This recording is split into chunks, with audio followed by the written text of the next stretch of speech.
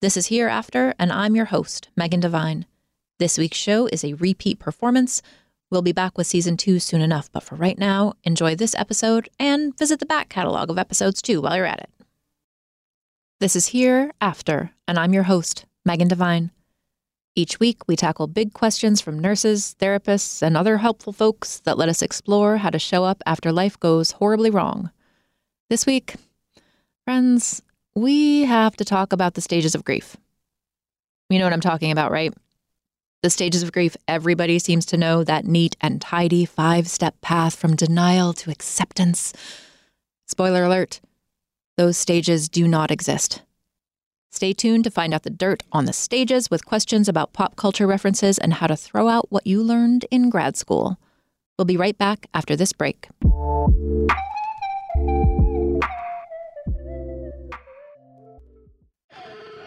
Bean Dad, The Dress, 30 to 50 Feral Hogs. If you knew what any of those were, you spend too much time online.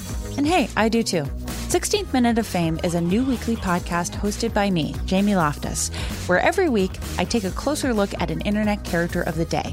Who were they? What made them so notorious? Why did the internet choose them? And what does a person do when they're suddenly confronted with more attention than the human psyche can handle? I'll be talking to internet historians, experts, and yes, the main characters themselves to get a fuller picture. Because I think that even outside individual experiences, a character of the day tells us something about how the internet worked at that time and how the attention economy developed into the freaky 3-headed dragon it is today. Together, we probably won't be able to properly log out, but we can take a walk down scary internet memory lane and see one day a little more clearly. Listen to 16th Minute of Fame on the iHeartRadio app, Apple Podcasts, or wherever you get your podcasts. Something that makes me crazy is when people say, well, I had this career before, but it was a waste. And that's where the perspective shift comes, that it's not a waste, that everything you've done has built you to where you are now. This is She Pivots, the podcast where we explore the inspiring pivots women have made and dig deeper into the personal reasons behind them. Join me, Emily Tish Sussman, every Wednesday on She Pivots as I sit down with inspiring women like Misty Copeland, Brooke Shields, Vanessa Hudgens, and so many more. We dive into how these women made their pivot and their mindset shifts that happened as a result. It's a podcast about women, their stories, and how their pivot became their success. Listen to She Pivots on the iHeartRadio app, Apple Podcasts, or wherever you get your podcasts. Hey, my name's Jay Shetty, and I'm the host of On Purpose. I just had a great conversation with Michael B. Jordan, and you can listen to it right now. Michael is known for his performances in both film and television. His breakout role was in Fruitvale Station, playing Oscar Grant, which earned him widespread praise and numerous award nominations. His portrayal of Killmonger in Marvel's Black Panther, one of my favorites, further solidified his status as one of Hollywood's leading actors, earning him widespread acclaim for his complex and compelling performance. In our conversation, Michael really opens up. You're going to love listening to it, and I can't wait for you to check it out. The closest to getting what you want is always the hardest. It's always the feeling when you're getting ready to, people give up right before they get what they've always wanted to get. People quit. Listen to On Purpose with Jay Shetty on the iHeartRadio app, Apple Podcast, or wherever you get your podcasts. Before we get started, one quick note. While I hope you find a lot of useful information in our time together, this show is not a substitute for skilled support with a licensed mental health provider or for professional supervision related to your work.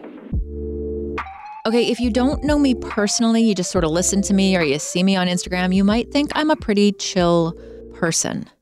My team is smirking. I mean, I am a chill person mostly, but it doesn't take a whole lot for me to fly off into a rage, especially when I see somebody like a person or an animal or even a beautiful old building being treated poorly. I snap pretty fast. The same thing applies when I see pop culture references to the stages of grief, or I hear from yet one more grieving person that their doctor told them they weren't moving through the stages fast enough. You know what I'm talking about, right? I mean, the stages of grief are everywhere, so I'm pretty sure you know what they are, but just in case y'all need a refresher, the stages of grief are denial, anger, bargaining, depression, and then the holy grail of grief work, acceptance. The very first viral article I wrote, which I think was like way back in 2013, was about the stages of grief and how they are a complete and total lie. Actually, I'm going to read from that old article for a little background here since it was pretty concise, and when I ramble, I'm not always so concise. The stages of grief were developed by Dr. Elizabeth Kubler-Ross in 1969 as she listened to and observed people living with terminal diagnoses. What began as a way to understand the emotions of the dying became a way to strategize grief. With the publication of her book on death and dying, the stages of grief became the go-to model for grief of all kinds. The griever is expected to move through a series of clearly delineated stages, denial, anger, bargaining, and depression, eventually arriving at acceptance, at which time their grief work is complete. Now, I'm not going to read the whole article to you. We'll link it in the show notes so that you can read the entire thing. But that stages of grief stuff started in 1969. So why am I talking about this old dinosaur of a grief theory now? I mean, it's over 50 years old. Well, here's the thing. We've had so many advances in so many different areas of life, but with grief, we're still stuck in the dark ages. This reductive, stage-based way of looking at grief has fully infiltrated human society. You can still find the stages of grief in introductory college courses, in grad school, in grief and loss workshops. They come up in pop psychology and in clinical scientific studies. They show up in movies and in storylines, and they show up at family gatherings where somebody asks you what stage you're in and why you're lingering so long in anger. Damn things are everywhere, and they're horrible. Now, before you at me, hold on a second. Sometimes I actually get some hate mail when I talk about the stages of grief, with people running to defend Dr. Kubler-Ross for her groundbreaking work and telling me to step off a little bit.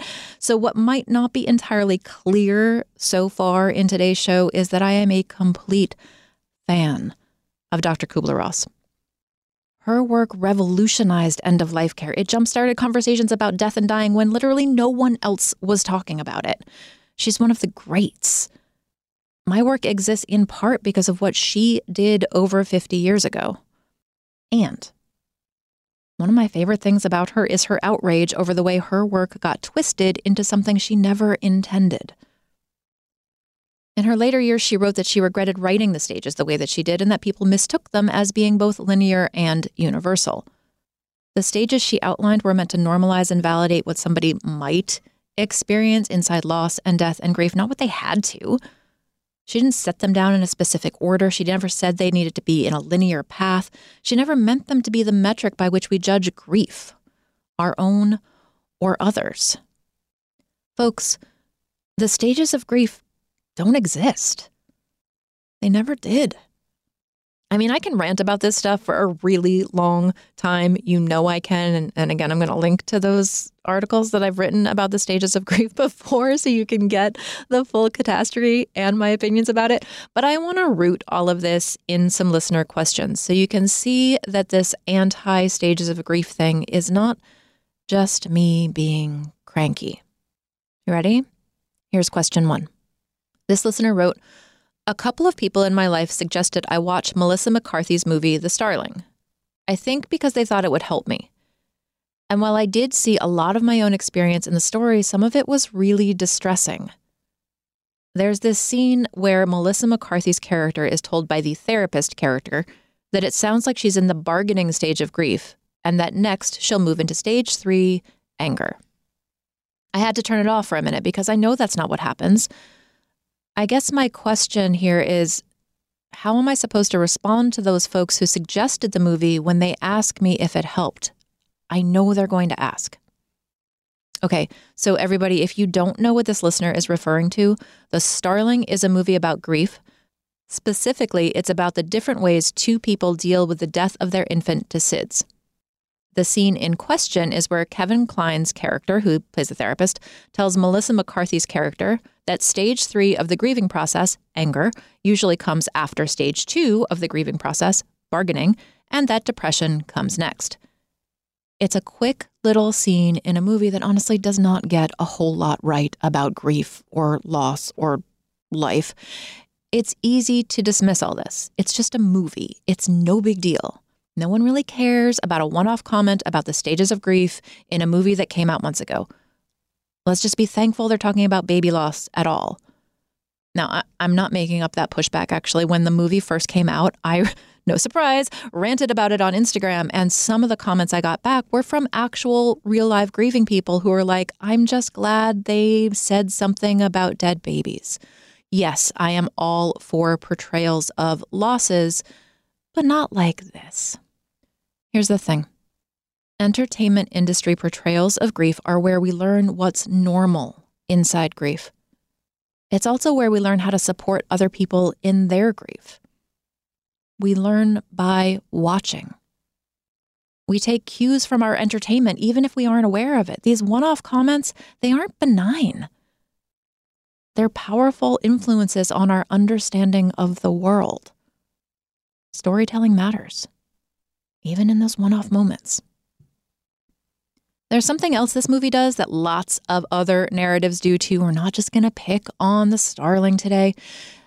Okay, but to pick on the Starling, it dictates in this storyline that there is one correct way to do grief, and it shames anyone who deviates from that one correct way. Now, you would have to watch the whole thing to know exactly what I'm talking about here, but none of this is anything new.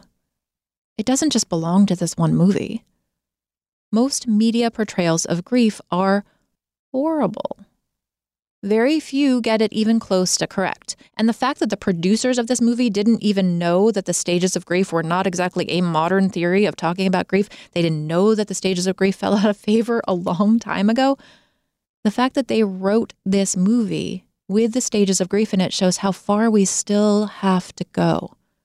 Until real portrayals of real grief show up in the movies, we've got a lot of work to do to change all of this.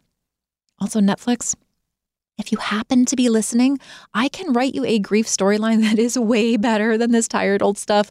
Real life is far more compelling. Basing storylines on real life, as I said, has that added bonus of teaching people how to be better humans. So if you're out there and you're listening and you're working on a project, hit me up. I can help you. Okay, so media portrayals of grief that are 50 plus years out of date just deepen our misunderstanding of grief, making things harder for grieving people and friends and family who want to help. So, to get back to answering this listener's question, finally, rant over for the moment. The listener's question was, how can I respond when a well-meaning person says, so how'd you like that movie? Did it help you? Maybe this can help you move through your own anger and get closer to acceptance. I'm imagining that conversation and how that's going to go here, but I mean, it's pretty standard. Some things you might say in a scenario like this. Option 1, educate your helper. You might say something like, I did watch the movie. I'm glad to see baby loss hit mainstream media. There are a lot of outdated ideas about grief in that, though, and it's just not how it works. And then you might open a conversation about reality versus the movies to get into a conversation with this well-meaning person about what helps and what doesn't, and their approach and all of those things. I do want to say that it's not on you to educate the people around you. When you have loss that has erupted into your life, it is exhausting to educate the people around you. So I when I say educate your helper, say this and say this, like that's a lot of work and a lot of emotional labor, and you don't have to, right? Do it if you want, don't do it if you don't want, whatever. So option 2, you can say something like, well, acceptance isn't my goal. Some things are unacceptable. Anger's a healthy emotion too. How about you? What'd you learn in watching that movie?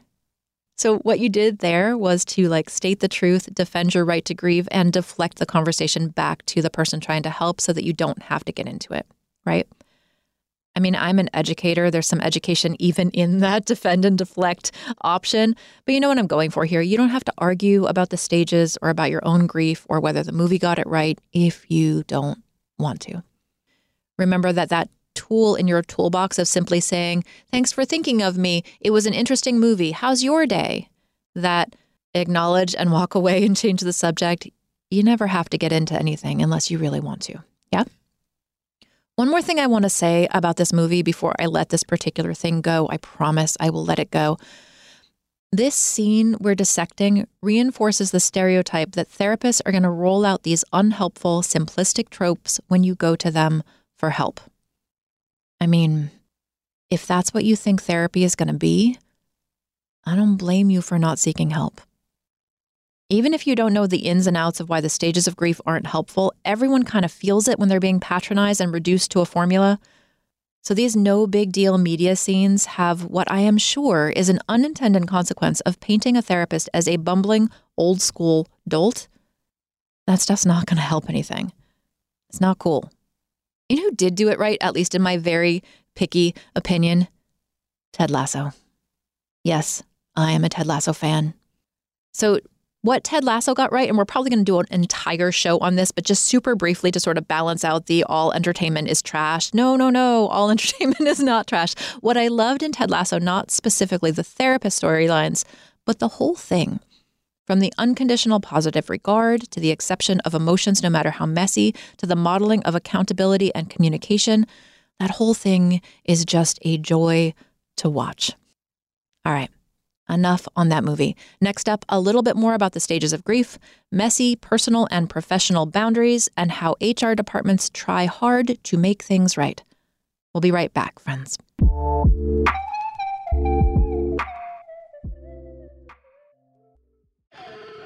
Bean Dad, The Dress, 30 to 50 Feral Hogs. If you knew what any of those were, you spend too much time online. And hey, I do too. 16th Minute of Fame is a new weekly podcast hosted by me, Jamie Loftus, where every week I take a closer look at an internet character of the day. Who were they? What made them so notorious?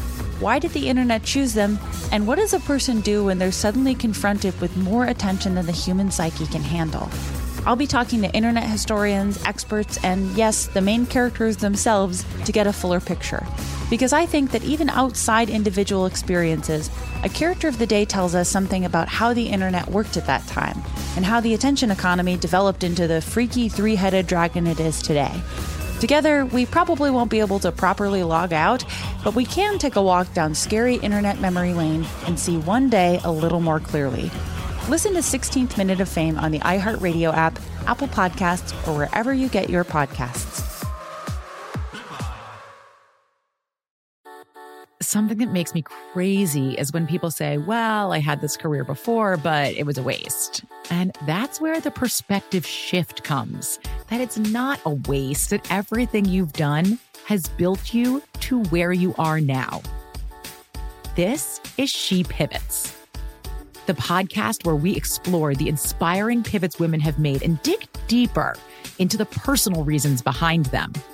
Join me, Emily Tish Sussman, every Wednesday on She Pivots as I sit down with inspiring women like Misty Copeland, Brooke Shields, Vanessa Hudgens, and so many more. We dive into how these women made their pivot and their mindset shifts that happened as a result. It's a podcast about women, their stories, and how their pivot became their success. Listen to She Pivots on the iHeartRadio app, Apple Podcasts, or wherever you get your podcasts. Hey, my name's Jay Shetty, and I'm the host of On Purpose. I just had a great conversation with Michael B. Jordan, and you can listen to it right now. Michael is known for his performances in both film and television. His breakout role was in Fruitvale Station, playing Oscar Grant, which earned him widespread praise and numerous award nominations. His portrayal of Killmonger in Marvel's Black Panther, one of my favorites, further solidified his status as one of Hollywood's leading actors, earning him widespread acclaim for his complex and compelling performance. In our conversation, Michael really opens up. You're going to love listening to it, and I can't wait for you to check it out. The closest to getting what you want is always the hardest. It's always the feeling when you're getting ready to, people give up right before they get what they've always wanted to get. People quit. Listen to On Purpose with Jay Shetty on the iHeartRadio app, Apple Podcast, or wherever you get your podcasts. Welcome back, friends. I'm going to jump right into question 2 here. You ready? Okay, wait. Fair warning. Both of our listener questions this time are death-related questions. Stick with it. I'm going to totally make this relevant to non-death questions after we do this one. Okay? All right, here it is. My boss recently died from complications related to COVID. I've been tasked with leading staff meetings to approach our grief together. My boss and I had a very complicated relationship, and I'm having a hard time navigating my own grief, let alone leading others through theirs. The other thing is that HR suggested we use the stages of grief as a guide for the discussions, and the stages don't feel like they apply here. Any suggestions? Okay, that is a lot to put on a person. I bet that in your job description, it does not say lead your entire team through grief from denial through acceptance, or even if we threw the stages of grief out, like most people are not equipped to support themselves through grief, let alone get their entire teams going through it. So I want to just say that first to the person who asked this question, and any of you who might be in similar situations where HR or your boss or whatever, they're asking you to steward other people's emotional journeys. That's a lot to put on a person. 2, it's okay to have complicated feelings. This listener said, my boss and I had a complicated relationship and I'm having a hard time navigating my own grief. I think there's a question that I actually get quite often via social media, which is like, somebody died and I had a very complicated relationship with them. I didn't actually like them, or they were abusive. You can grieve a relationship that wasn't perfect. In fact, most relationships are not perfect. There's a whole big spectrum there from awesome to abusive. So again, normalizing. It's okay to have complicated feelings. The other thing in this workplace, I bet you're not the only one who has a complex set of emotions around this boss relationship. It's not usually just one person who has an issue. It's usually an ecosystem-wide thing.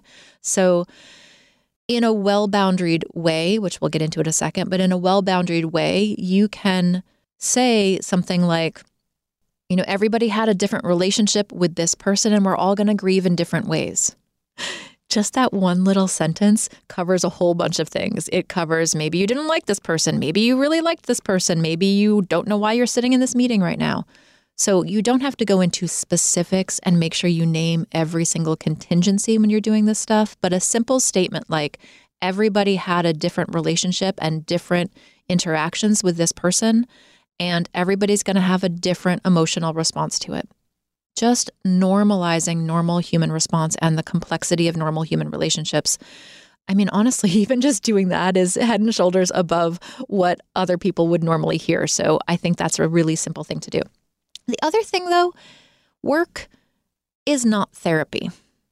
This is related to what I was talking about with this request from HR is a lot to put on somebody. Even if you're cool with running sort of a focus group or, some emotional support sessions with your coworkers, work is not therapy. This is not a therapeutic relationship. You may need to say that to your HR teams, which we will get into in a second, how you turn this down or how you reframe it. But I want you to know that you're not required to fix grief for anyone. You're not required to fix grief for anyone. That's true in the workplace, in your family system, and out in the world. It's not your job to fix anybody else's experience. If you are put into this position and you're tasked with this job, your job is to create an environment where people can express what they need to express within the boundaries of the professional environment.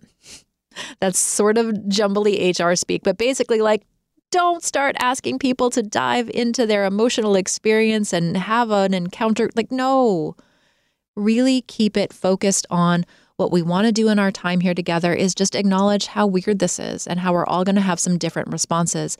If you have some needs or some feelings that feel bigger than you, here are the things that HR can do to support you, right?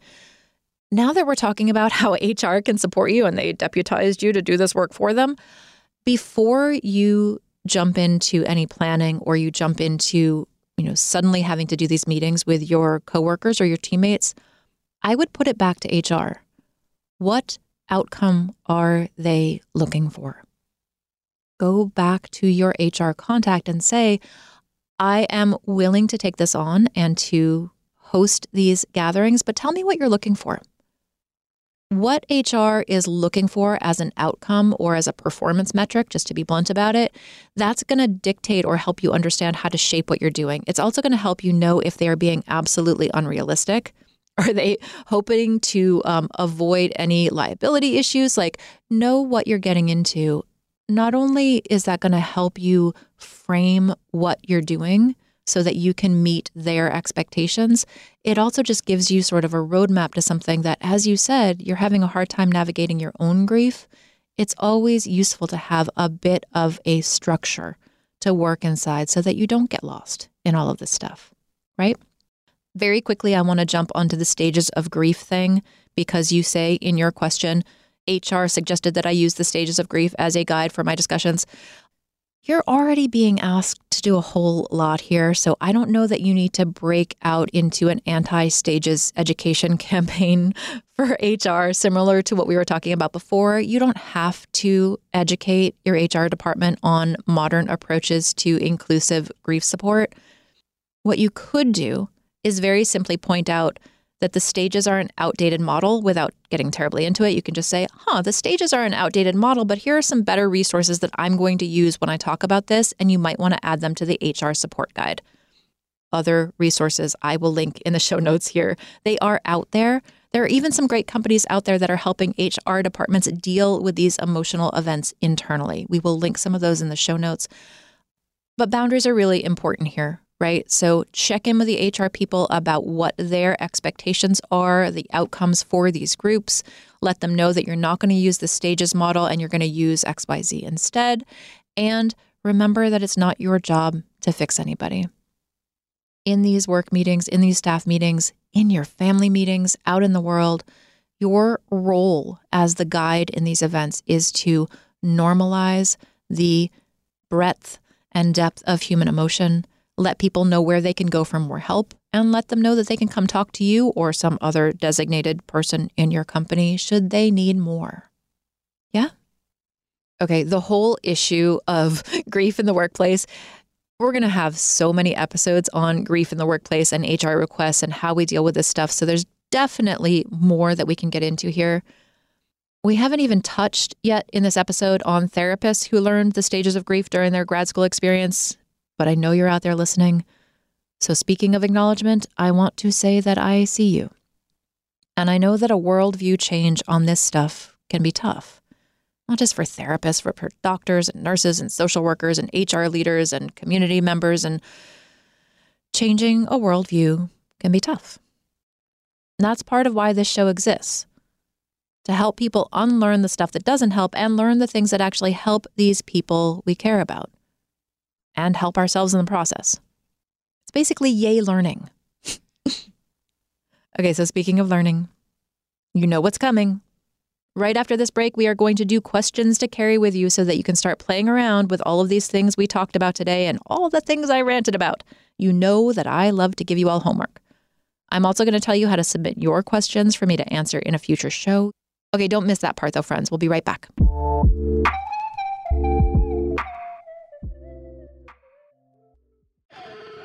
Bean Dad, The Dress, 30 to 50 Feral Hogs. If you knew what any of those were, you spend too much time online. And hey, I do too. 16th Minute of Fame is a new weekly podcast hosted by me, Jamie Loftus, where every week I take a closer look at an internet character of the day. Who were they? What made them so notorious? Why did the internet choose them? And what does a person do when they're suddenly confronted with more attention than the human psyche can handle? I'll be talking to internet historians, experts, and yes, the main characters themselves to get a fuller picture. Because I think that even outside individual experiences, a character of the day tells us something about how the internet worked at that time and how the attention economy developed into the freaky three-headed dragon it is today. Together, we probably won't be able to properly log out, but we can take a walk down scary internet memory lane and see one day a little more clearly.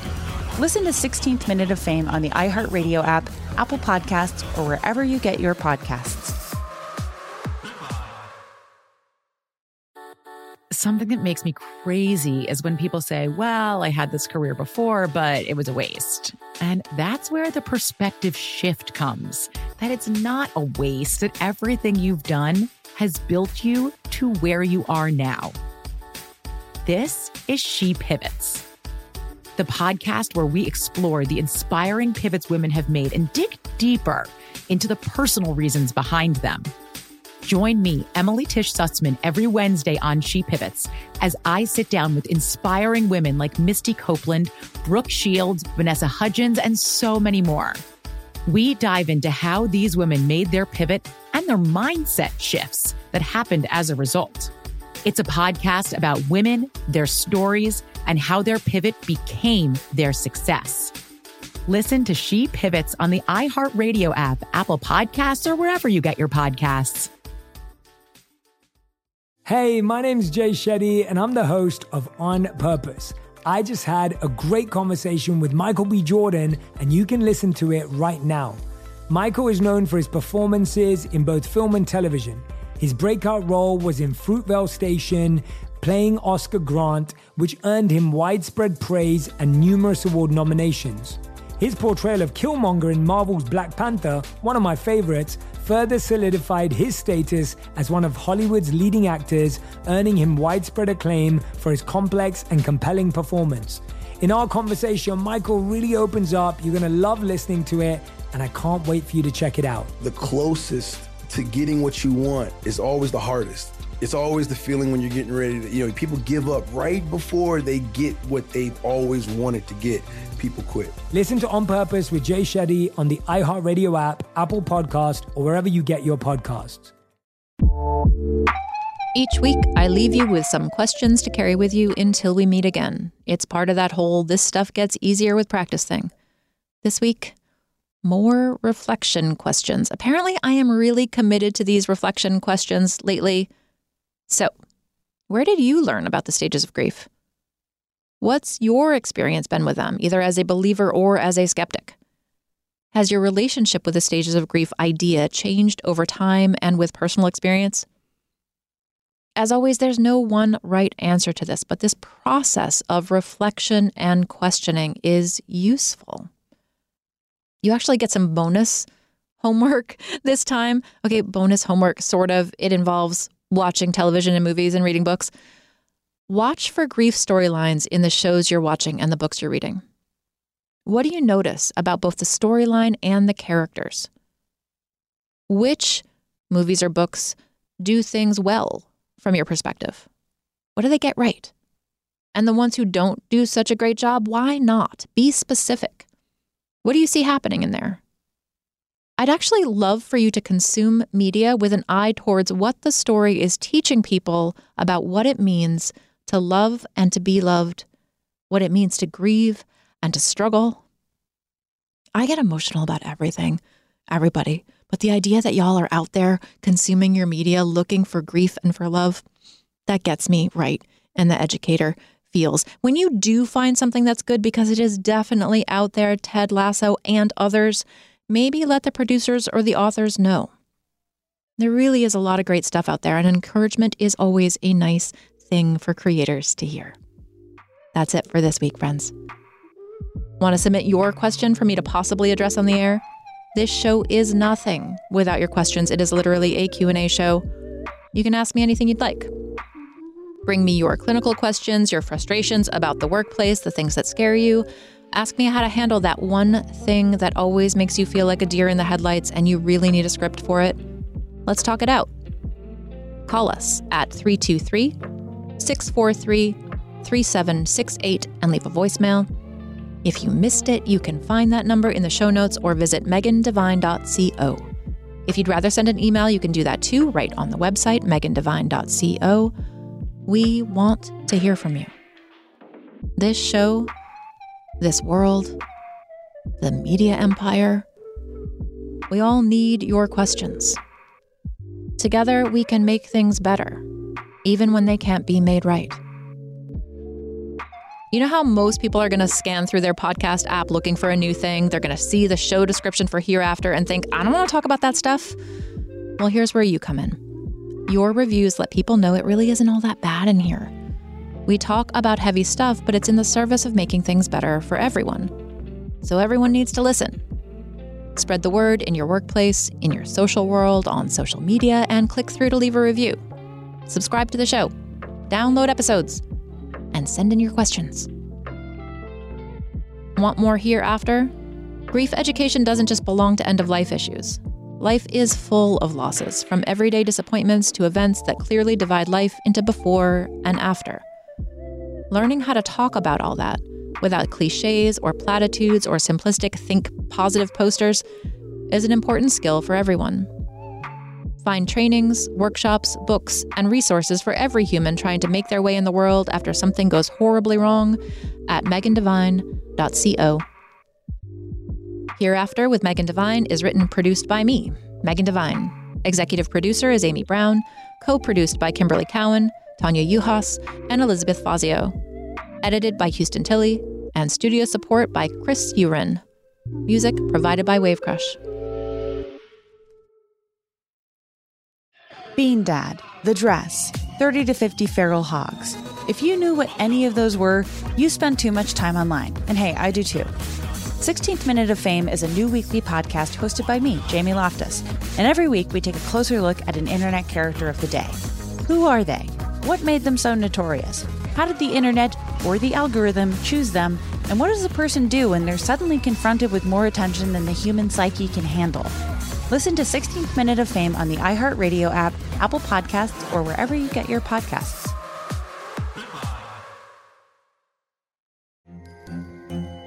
Hello, acclaimed comics writer and notorious Scott Summers hater, Rosie Knight. Well, hello, Emmy-winning podcaster and totally unbiased Targaryen royal supporter, Jason Concepcion. Somehow the X-Ray Vision podcast has returned. And like always, we'll be here every week. You'll hear from TV writers, actors, comics creators, pop culture critics. Nothing is off the table. Listen to X-Ray Vision on the iHeartRadio app, Apple Podcasts, or wherever you get your podcasts. The Elevation with Stephen Furtick podcast was created with you in mind. This is a podcast for those feeling discouraged or needing guidance from God. Together in this podcast, we'll dive deep into Scripture, uncover the powerful truths that will help you rise above your limitations and embrace your full potential. We're here to equip you with the tools you need to conquer life's challenges. Listen to Elevation with Stephen Furtick every Sunday and Friday on the iHeartRadio app, Apple Podcasts, or wherever you get your podcasts.